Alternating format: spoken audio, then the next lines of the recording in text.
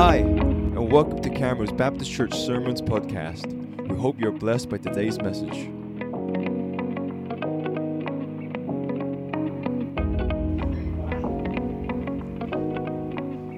Amen. God is good. Thank you, everyone. You may be here for the first time. I would like to welcome you. God bless you, and my desire is that God will speak to you this morning. And I just want to warn you, I'll try to be as brief as I can, but I do have a word from the Lord to give you this morning, and I want you to be patient with me this morning. I want to read in the book of Daniel chapter 9.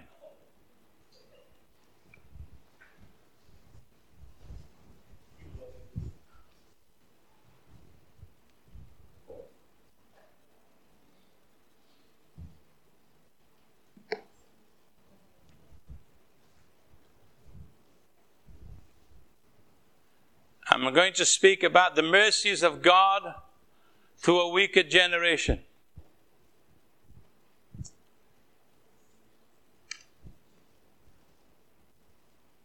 It was the first, I'm reading from the New Living Translation.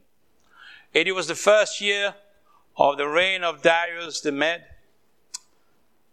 Mede, the son of Ahasuerus, who became king of the Babylonians.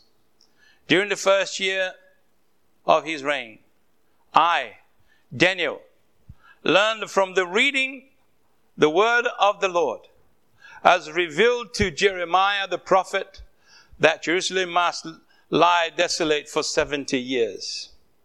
So I turned to the Lord God and pleaded with him in prayer and fasting. I also wore wrath, burlap, and sprinkled myself with ashes. I prayed to the Lord my God, then confessed, O Lord, you are great and awesome God. You always fulfill your covenant and keep your promises of unfailing love to those who love you and obey your commands. But we have sinned and done wrong. We have rebelled against you and scorned your commands and regulations. We have refused to listen to your servants, the prophets, who spoke on your authority to our kings and princes and ancestors and to all the people of the land. Lord, you are in the right, but as we see, our faces are covered with shame. This is true of all of us, including the people of Judah and Jerusalem and all Israel, scattered near and far.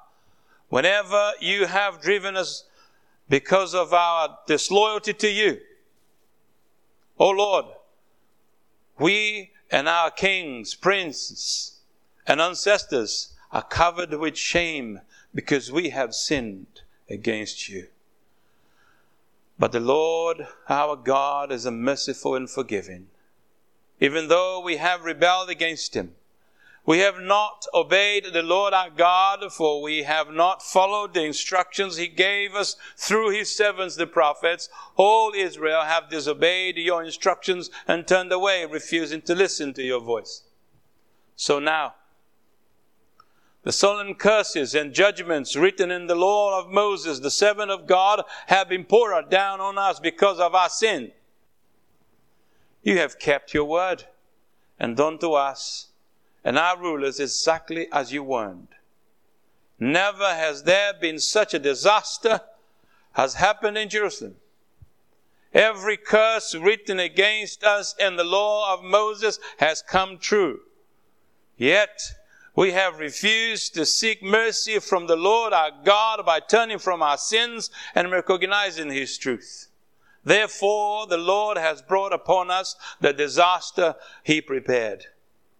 The Lord our God was right to do all of these things, for we did not obey him. O Lord our God, you brought lasting honor to your name by rescuing your people from Egypt in a great display of power. But we have sinned and are full of wickedness. In view of all your faithful mercies, Lord, please turn your furious anger away from your city, Jerusalem, your holy mountain. All the neighboring nations mock Jerusalem and your people because of our sins and the sins of our ancestors. Our God, hear your servants. Please hear your servant's prayer. Listen as I plead. For your own sake, Lord, smile again on your desolate sanctuary. Oh my God, lean down and listen to me. Open your eyes and see our despair. See how your city, the city that bears your name, lies in ruins. We make this plea not because we deserve help, but because of your mercy. Oh Lord, hear. Oh Lord, forgive. Oh Lord, listen and act. For your own sake, do not delay. Oh my God, for your people and your city bear your name. And I'll read the other verses later. And to verse 23 later on. Let's pray. Father, thank you with all my heart that you are already speaking to your people this morning through the worship ministry in your house. And now through your written word. You are already given us a glimpse of something that only scratched the surface of this great work that you have in store for your people here at Camrose. And I'm full of hope and assurance that you will accomplish your work in our midst. And what you have planned to do for your own name's sake in our generation through this small part of your body here, Lord, in everywhere, will come to pass. Lord, your work here does not depend on me as a pastor of this church. It does not depend on the present leadership of this congregation or on anyone else who will be elected in the future to become a deacon or a leader in this church. But it does not depend on our ability to do things in a certain way. But Lord, we are invited to be part of this ministry, not because we have done something right, but we are invited because of who you are, for what you have done for us and continue to do for us and through us. But we praise you because your plan and your will for this local body of believers is entirely dependent upon the character of the holy God we serve. It depends entirely on your faithfulness, Lord, and that is why we come with a humble heart to thank you. Not because we are having a good day, but because you are a good God. Oh God, I pray, please do anoint your words this morning. Let it burn us.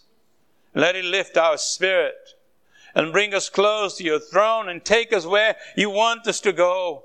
And thank you, Lord, with all my heart for what is going to happen. Use me, Lord. I give myself to you. Use this vessel for your sake. In Jesus' name, amen. The mercies of God in a time of judgment. The mercies of God to a wicked generation. You know, Daniel has seen a lot of things in his lifetime. Been taken captive as a young man. Walking through Babylon. The Bible shows us clearly that he stood the test. Whatever was brought his way, he demonstrated to be a good and a godly man. It must have been hard on him, especially for those who love God, to look out and see the testimony of God while his people were in bondage and in love with the world. The people that should bear the name of God. The passage I read this morning.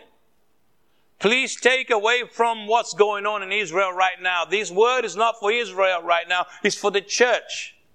It's for you, for me, for the church of Christ around this city and maybe all over the world. The people that should bear God's name is not honoring him. that which has been destined to bring much glory and honor to the Almighty God, now having become a mediocre and powerless and marginalized and so mocked in this generation. And I'm sure at the time of Daniel, it must have grieved Daniel's heart to the core of his being. I don't know about you. I don't know what you think, what you feel about the way we are now in the state of our church. How was it in the days of our Camrose brothers and sisters when they started, when they founded this church? How many people have invested their time and their abilities, their gifts, their money to live this legacy to future generations? And today we are benefiting from their hardships. In comparison to what they have contributed to the growth and the building of a strong fellowship here at Camrose, how much have we done ourselves for the time you and I are here serving the Lord God in this ministry? I want to remind you, this is the ministry of Christ. It's not Pastor Robson's ministry. My ministry is not mine. I serve in the ministry of Christ. The ministry doesn't bear my name, bear the name of Christ. I'm just a servant serving this ministry, so are you. So do you. We are benefiting from someone else's hard work, and all by the graces, all by God's grace. Think about it. How much are you willing to invest in building a stronger church for the next generation? How much you and I are committed to leave a legacy to our children, to our next generation. You know, Daniel comes to a time in his life as he's reading the book of the prophet Jeremiah, and he remembers God's promise to his people. Just keep your Bible open if you can. I'm going to do an exposition of the text. Daniel chapter 9, verse 1, it says, in the first year of Darius, son of Ahasuerus, by birth a Med, or Persia as well, but who became the king over the realm of the Chaldeans. In the first year of his reign, I, Daniel, perceived in the books the number of years that, according to the word of the Lord to the prophet Jeremiah, must be fulfilled for the devastation of Jerusalem, namely 70 years. In other words, in the midst of obvious judgment, Daniel, a student of the word of God, he saw an opening mercy. And it is the true seeker of God that goes into the Word of God and begins to see something of the mercy of God that sometimes the casual seeker may miss. That's why we need to study the Word of God carefully, diligently. The casual seeker is generally looking for something for his or her own benefit, the Word of God. I'm going to claim all the blessings, all the riches that maybe the devil has stolen from me. Listen, the devil hasn't stolen anything from you. You may have given up yourself for disobeying God's law and God's command and be disobedient to God. The genuine seeker of God is looking for something deeper than just a personal satisfaction. That's what we see in many songs these days. All self-gratification songs. You want to know the theology the people believe in? Look to what they're singing about.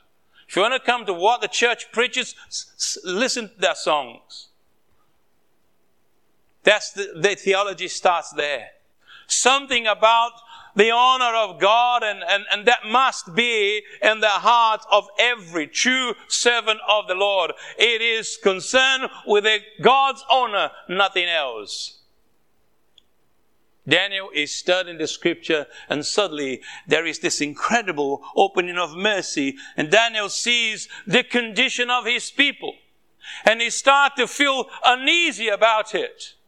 And he feels also that he needs to do something about it. What about us? What about us? Do we have the same feeling?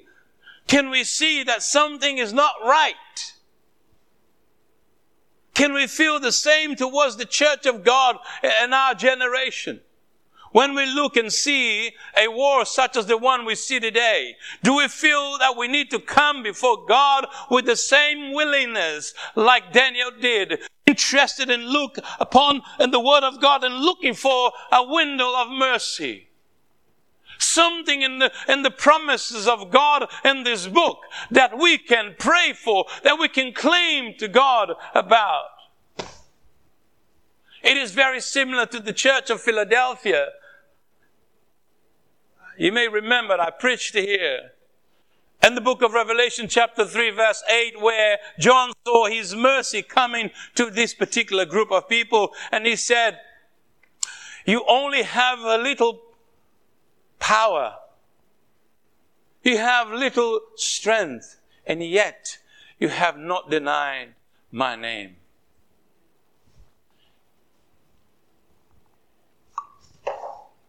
And the Lord said to this church, I am opening a door to you that no man can close, and I will do something so powerful in you and through you that I tell you that I will make those who claim they know me but don't, I will make them come and bow at your feet and to know that I have loved you.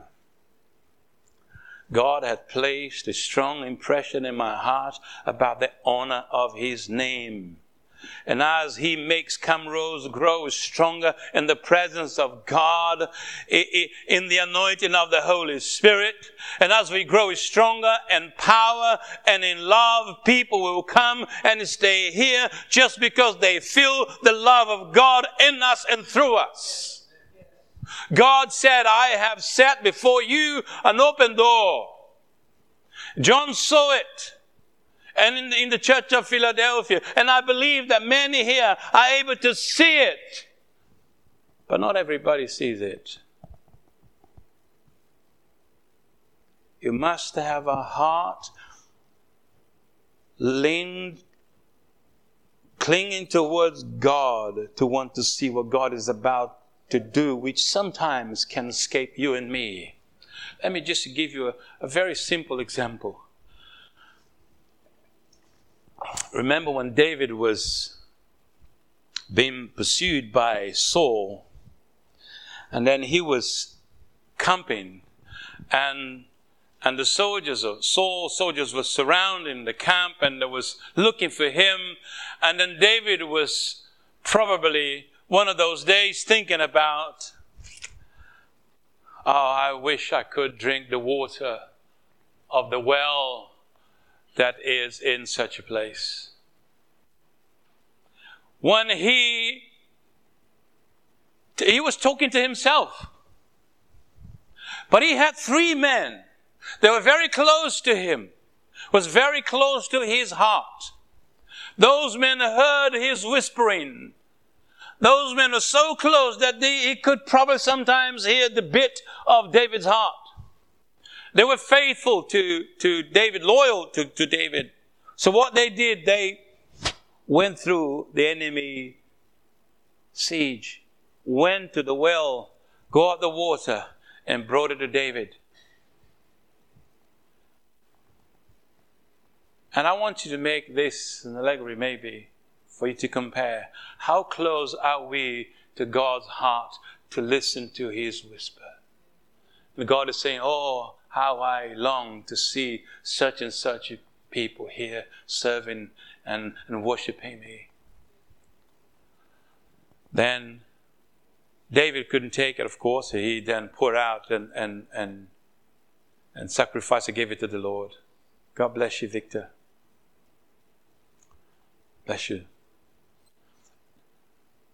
How close are we to listen to God's heartbeat? Daniel saw in the Word of God, and he saw this opening of mercy. He was reading the book of Jeremiah, that God spoke to the prophet Jeremiah, that I'm taking my people captive because they have dealt casually and carelessly with the holy things of God. I loved them, but they despised me. So they were going to be carried in captivity for 70 years. And at the end of 70 years, he said, I'm going to let them come home and begin to rebuild. And of course, Daniel saw this. He was reading the prophet Jeremiah. He saw the promise of God, and 70 years has passed. And he started to pray. And he began to pray. Church, we must be sensitive to what God is showing us, and we must begin and continue to pray. We must be aware of God's word to us. The words are spoken throughout these years, and the words spoken recently into our hearts, or we will miss the point of why God brought us together in this place. And then, if we do not take that carefully, diligently, it may be too late. Verse 3, then I turned to the Lord God to seek an answer by prayer and supplication with fasting and sackcloth and ashes. You know, Daniel he understood something, that God resists the proud, as James said in his letter. But he gives his grace to the humble.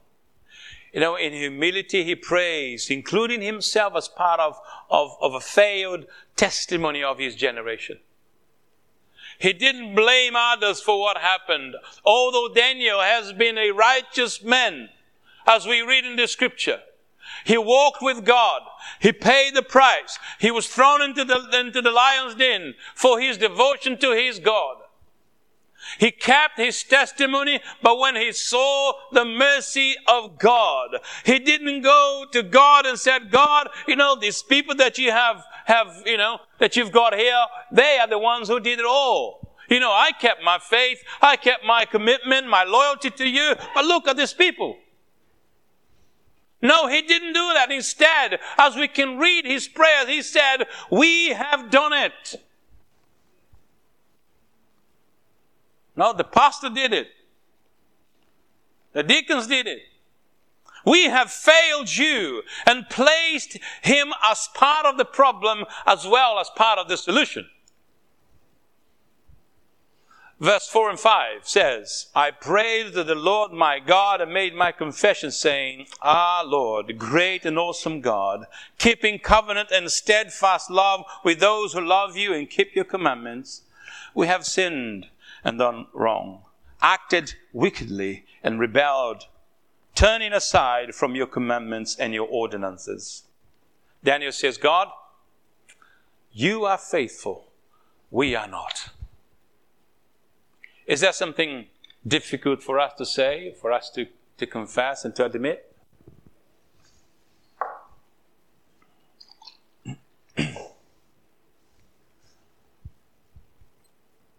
You know, something that is the very basis of a revival is when you and I come to the point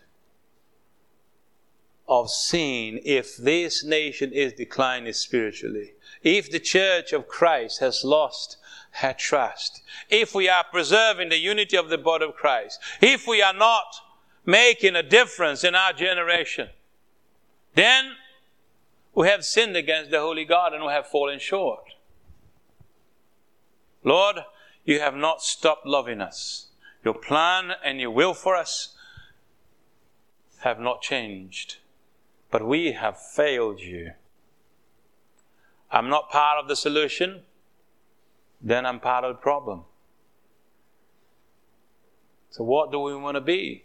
Verse 6 says, we have not listened to your servants, the prophets, who spoke in your name to our kings and princes and our ancestors and to all the people of the land. In other words, God, you spoke to us, but we wouldn't listen to you. Period. There have been voices throughout the years in this church, during this church existence, Camro's existence. And you that have been here longer than me, know exactly what I'm saying. Know exactly what you have heard. Brothers and sisters, who I have not known, stood in this very place and challenged those who were here to be faithful to God and so they could see His glory, so they could worship Him in the beauty of His holiness. That's what I see every time I walk through that door. I read this sentence here. If we would only worship Him in the beauty of His holiness, as we are challenged to do every time we enter this building, we would do more. We would one more time see a revival in our lifetime here, in our neighborhood, in our generation, at least here in our homes. We would see entire families coming to the knowledge of Jesus Christ, forsaking all other gods and holding Him as the only one and true God of their lives. If they could only see that in this place there is a people who worship the living God and the beauty of His holiness. Because the holiness of God is what attracts people. It's not what we do. It's not how we sing. It's not how clever we are. It's not how well your pastor preach. Feel sorry for you, but anyway, this is how other people speak. But it's the holiness of God. We would witness people coming to this building crying and confessing their sins because the presence of the Holy God is so strong in our midst that no one would be able to resist the voice of the Holy Spirit of God in our midst and the presence of the Holy God in our midst. Oh God, come and do that again, we pray. Make that your prayer. How many warnings have we heard from this very pulpit where I'm standing here to have God occupy the first place of our lives, in our lives? Verse 7, righteousness is in your side. It's on your side, oh Lord. But open shame. You see what is open shame? That means everybody sees. Open shame is at this day fall on us. You wonder why people don't want to come to church? Because they don't see church as a place where God manifests His power and His glory.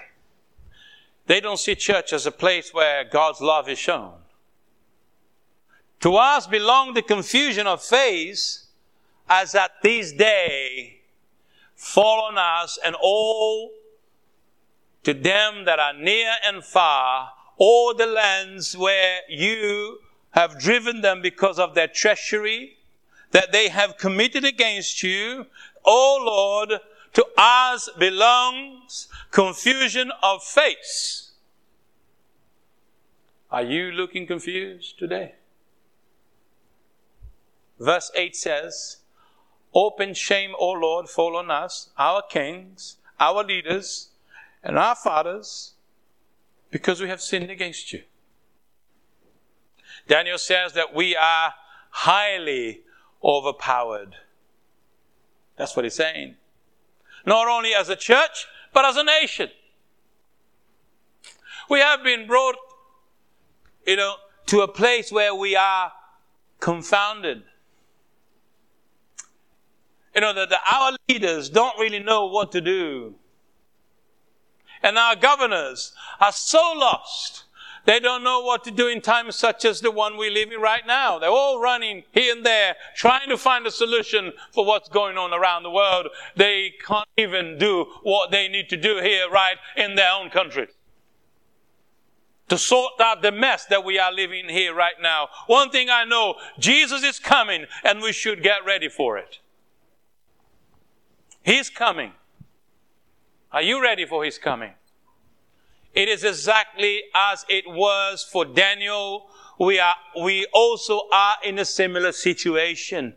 But we need to take the Word of God and read it and look for this window of mercy. We need mercy of the mercies of God for this wicked generation. We need the mercies of God in time of judgment. What we are going to do for the years to come, will actually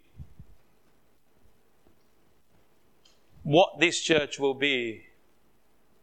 I don't believe we have many years of mercy left, do you? The world is too wicked, and God cannot tolerate it any longer. But one thing God cannot find is wickedness in His church, because He said He will come to take for Himself a bride, a spotless one, with no wrinkles, no stains, no sin, no wickedness at all. So be ready. All of these things will be taken away, will be cleansed from that body, because God is not taking a homeless church, a fragile, weak church that cannot even pray. Neither the wickedness of this nation, or the complacency, laziness, or the lukewarmness of his church, He will not take it lightly. Those that were supposed to be setting a spirit standard no longer have a voice. They're allowing to bring into the church of Christ things that are not in His word. Try to be inclusive. They are including sins and deprivation and immorality within the church of Christ. He will not take it lightly. It is a holy God, remember. He's a merciful God. He's a good God, but He's also a God of wrath. Sometimes we ask why, for the lack of power in our congregation, don't we? Daniel said this. This is our rightful portion for what we have done, for how we handle the holy things of God. We are no different from the last king of Babylon, who took the holy things of God that were given to him by his predecessor, that were taken from the temple and given to him by God, and when he invaded Jerusalem. But they said, you must keep this separate. You must not use it for common things, for ordinary things, because this is holy and is consecrated to the Lord. That, in other words, this is God's things. But they took the utensils of the temple of God and they party with them. They were so indifferent. Even though they were holding in their hands the holy things of God, they couldn't see it as holy. As they could see, all was silver, gold, wood, stones. For them was just things, and they couldn't see holiness in it. You know, we have lost touch with the holy God. Even when we come through these doors, we say, okay, this is a building. This is not the church. We are the church. Yes, we are the church. But we have a commitment. We made a covenant with ourselves. When this building was built, it was consecrated to God as a holy place. And we cannot treat it differently. We don't care. We allow anything, that's fine, that's common, that's fine, you can do whatever you want. No, you cannot. We must take it serious.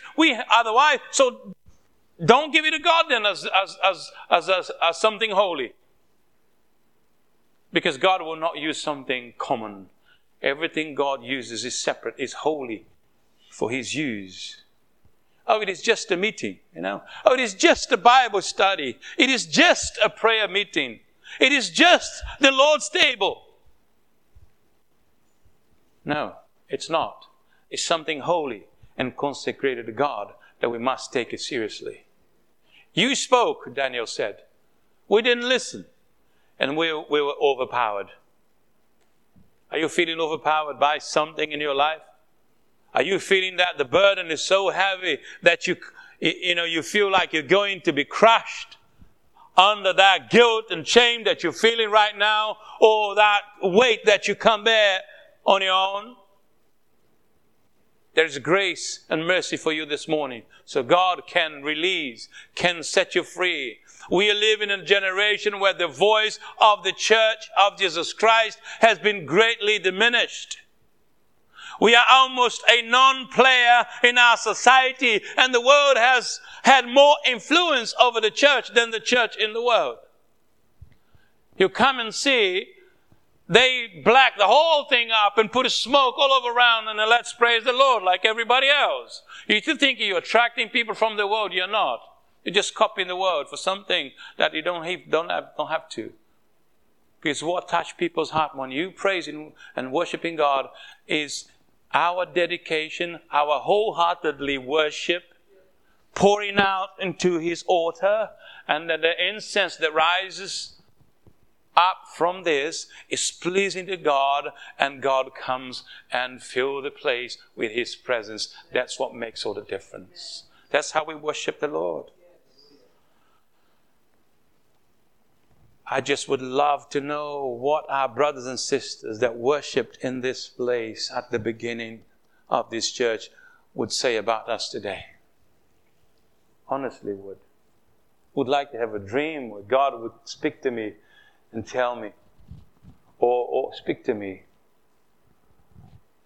Do you think they would feel a kind of satisfaction or disappointment with us compared to what they've gone through to have this place here for us? Verse 13 says, just as is written in the law of Moses, all this calamity has come upon us.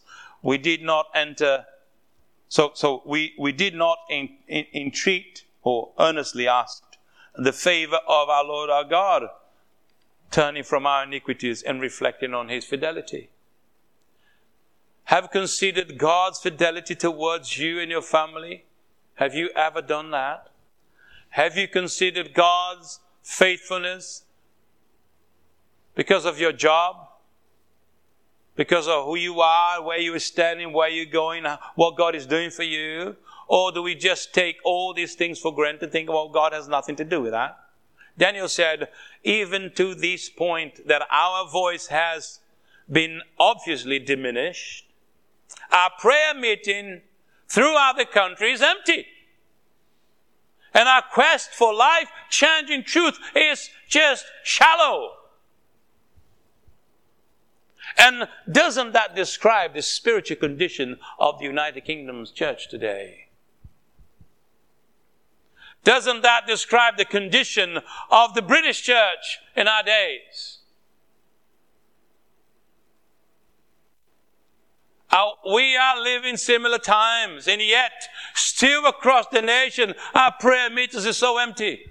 When you call people for prayer, only a few turn up for that matter. I talk to my fellow pastors, when we get together, and I said, how's your church prayer life? How people respond to prayer? And the answer is almost the same.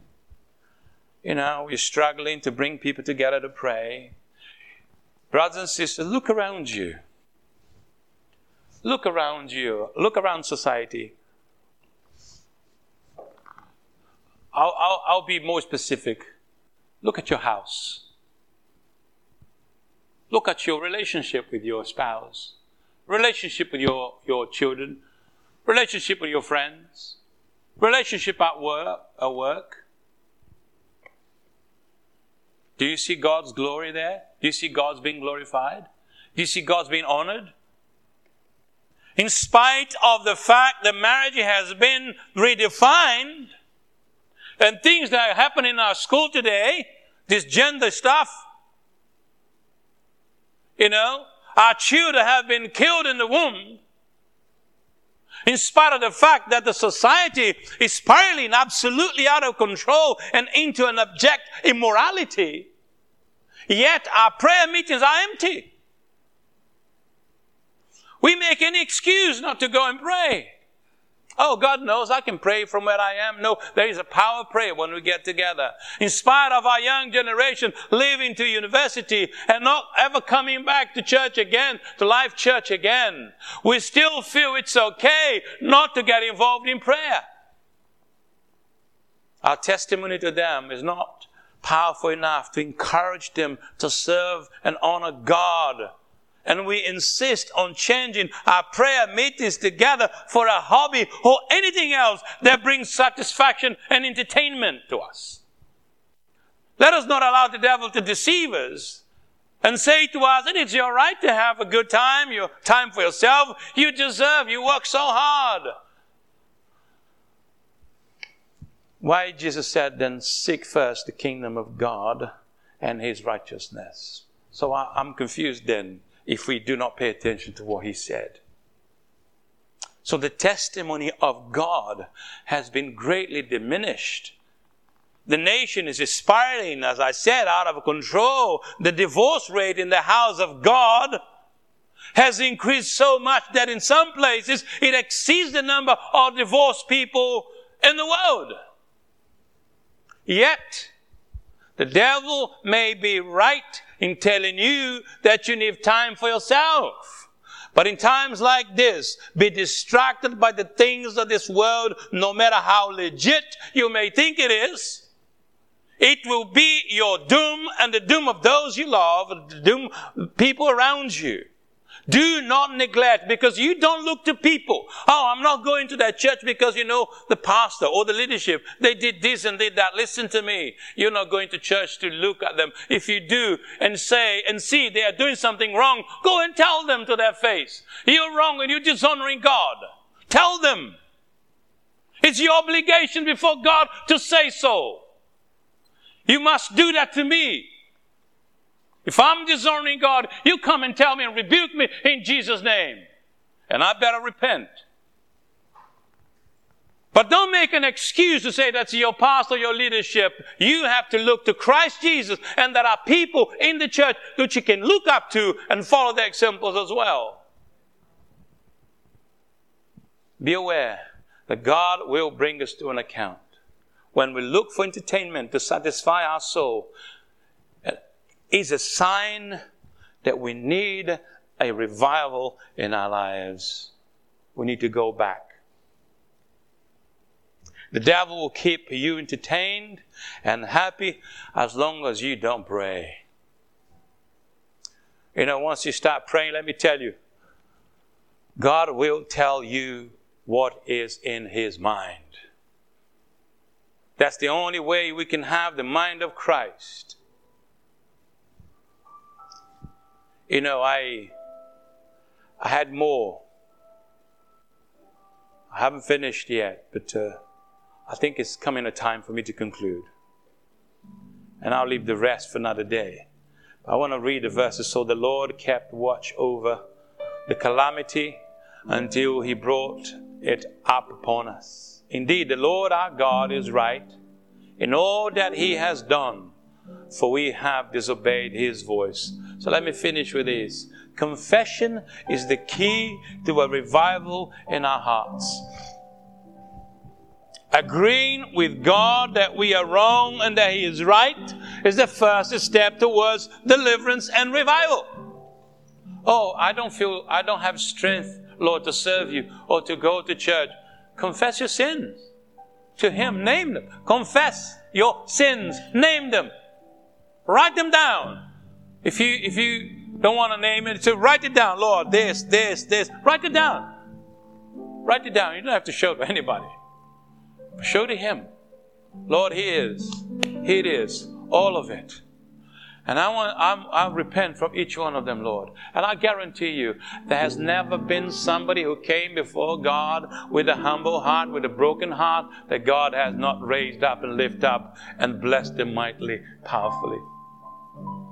A woman with a beaten heart because she was mocked by his husband's concubine was so bitter that she came to the Lord and she could not even pray, but she would move her lips. And I can imagine probably saying, Lord, have mercy on me. I can't take this mockery anymore. I don't have a child. And then God blessed her. Woman named Hannah, who then gave us Prophet Samuel. I don't know where you are in your life today. I don't know how bitter you're feeling lately. All you need to do, just move your lips. And the Lord is listening to it. Even if those who judge you like Eli try to judge, oh, you're drunk. No, Lord, I'm not drunk. I'm just I'm just in despair, in a great despair, and I'm here for God's mercy. And there is a door of mercy opening to you this morning and for this church this morning.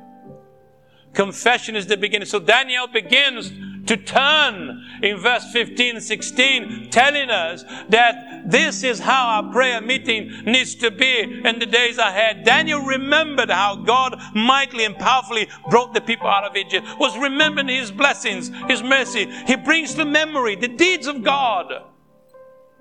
We must bring those days. Are you tired? Do you want to be revived? Do you want to be renewed in your love for Christ? Remember the days that God brought you out of that slavery, that bondage.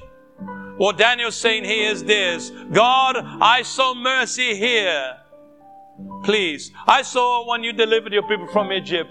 Please, show me your mercy again. God, incline your ears, oh my God, and hear us. Look at the desolation of your house.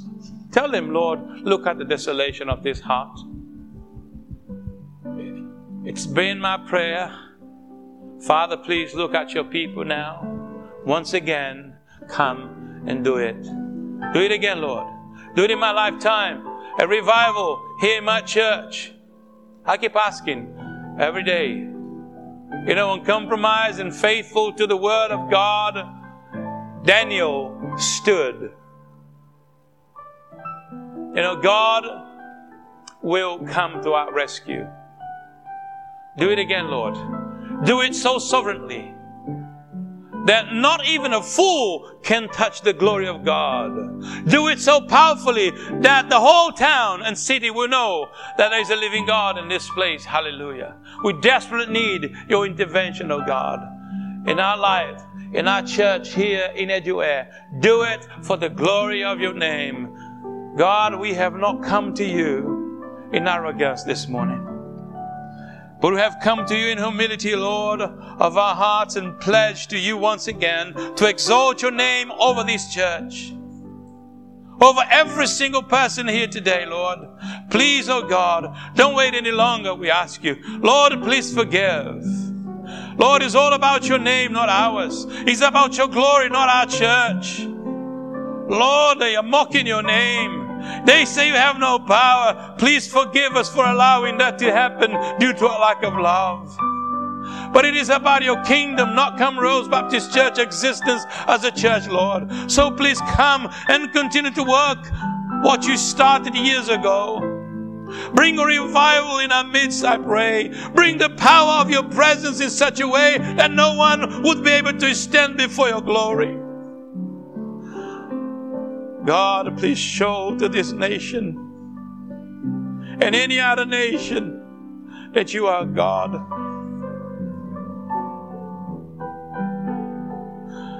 Hallelujah. I know, Lord, you could write your name across the sky. You could show people angels to fly to the cosmos. You can shake the foundations of the earth. You can make the sun shine 100 times more because you're God. But I know your plan, Lord, is for us as your people to lift up in humility and ask you for forgiveness. But your plan is to demonstrate your power and your love through me and everyone else in this place. Hallelujah.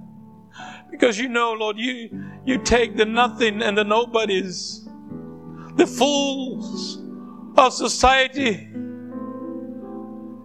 to put in us your power so you can get the glory.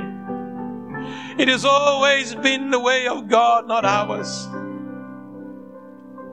Lord, when you need a prophet, you take a barren woman like Hannah and bless her. When the enemy came against your people with 135,000 army, big, all you need was 300 men. Lord, you have taken an 80-year-old man and sent him to Pharaoh with one line sermon. Let my people go. Lord, then Pharaoh has no chance than to obey the Almighty God. Lord, this is how you are. That's who you are. How foolish, Lord, would we be if we think that we have come this far because of our own doing. How foolish it is for us to think that we can put our hands into the ark and give you an assistance and give you a help and push, give a little push. Oh, have mercy on us, oh God. We can't do that. You called us to be instruments and channels of your grace and mercy and your glory to these countries. And Daniel saw this window of mercy, Lord, and I want to see that window right now. And I can see this window right now. So I'm praying like him, Lord, for this generation to come to repentance and to the knowledge of the God Almighty. Lord, you are here this morning. We are these instruments of mercy that you can use in your hands. Brother and sister, you and I are these instruments of mercy that God are willing to use. Are you willing to give it all? Are you willing to give yourself away? Let's sing this song again. I give myself away. I give myself away so you can use it. Hallelujah. Thanks for listening. We hope you're encouraged by today's message. If you want more information about Camrose Baptist Church, visit our website www.camrosebc.org.uk. Follow us on Instagram at Camrose Baptist Church and subscribe to our YouTube channel, Camrose Baptist Church Edgware.